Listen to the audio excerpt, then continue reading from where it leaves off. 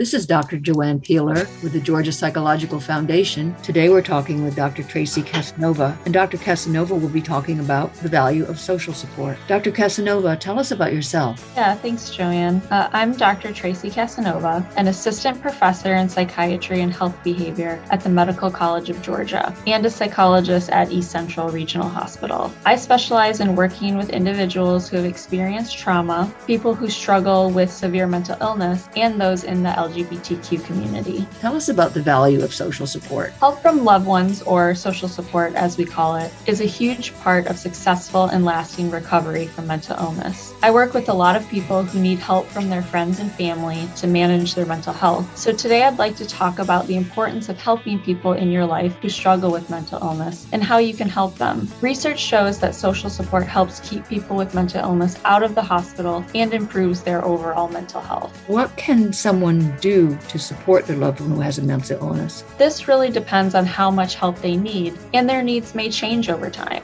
So the first thing is to ask your loved one how you can help. Types of things they may need help with include taking them to appointments, helping them with their medication, helping with household chores. They may need to be reminded to take care of themselves at times, and this could include simple things like brushing their teeth, washing their clothes, exercising, showering. Besides the help you can give someone with these daily activities, showing them that they belong in the family or the community and that you care about them is most important. How can you show someone that you care who has mental illness? The main thing is to not treat them differently because of their illness. Mental illness is sometimes hard for people to understand, but it is really the same as any other kind of illness that can be treated with therapy or medicine. Other things that can show caring and provide support for your loved one include being a listening ear when they need it. Make sure to listen without judgment and focus on how they are feeling. It's easy to get pulled into problem-solving mode, but sometimes a person needs emotional support and doesn't want help finding a solution. Let your loved one know you are there for them if they need it, and that their illness does not change how you see them or feel about them. So letting them know that you're there for them is really important. Definitely. It's the most important piece. Thank you, Dr. Casanova, for this mental health moment.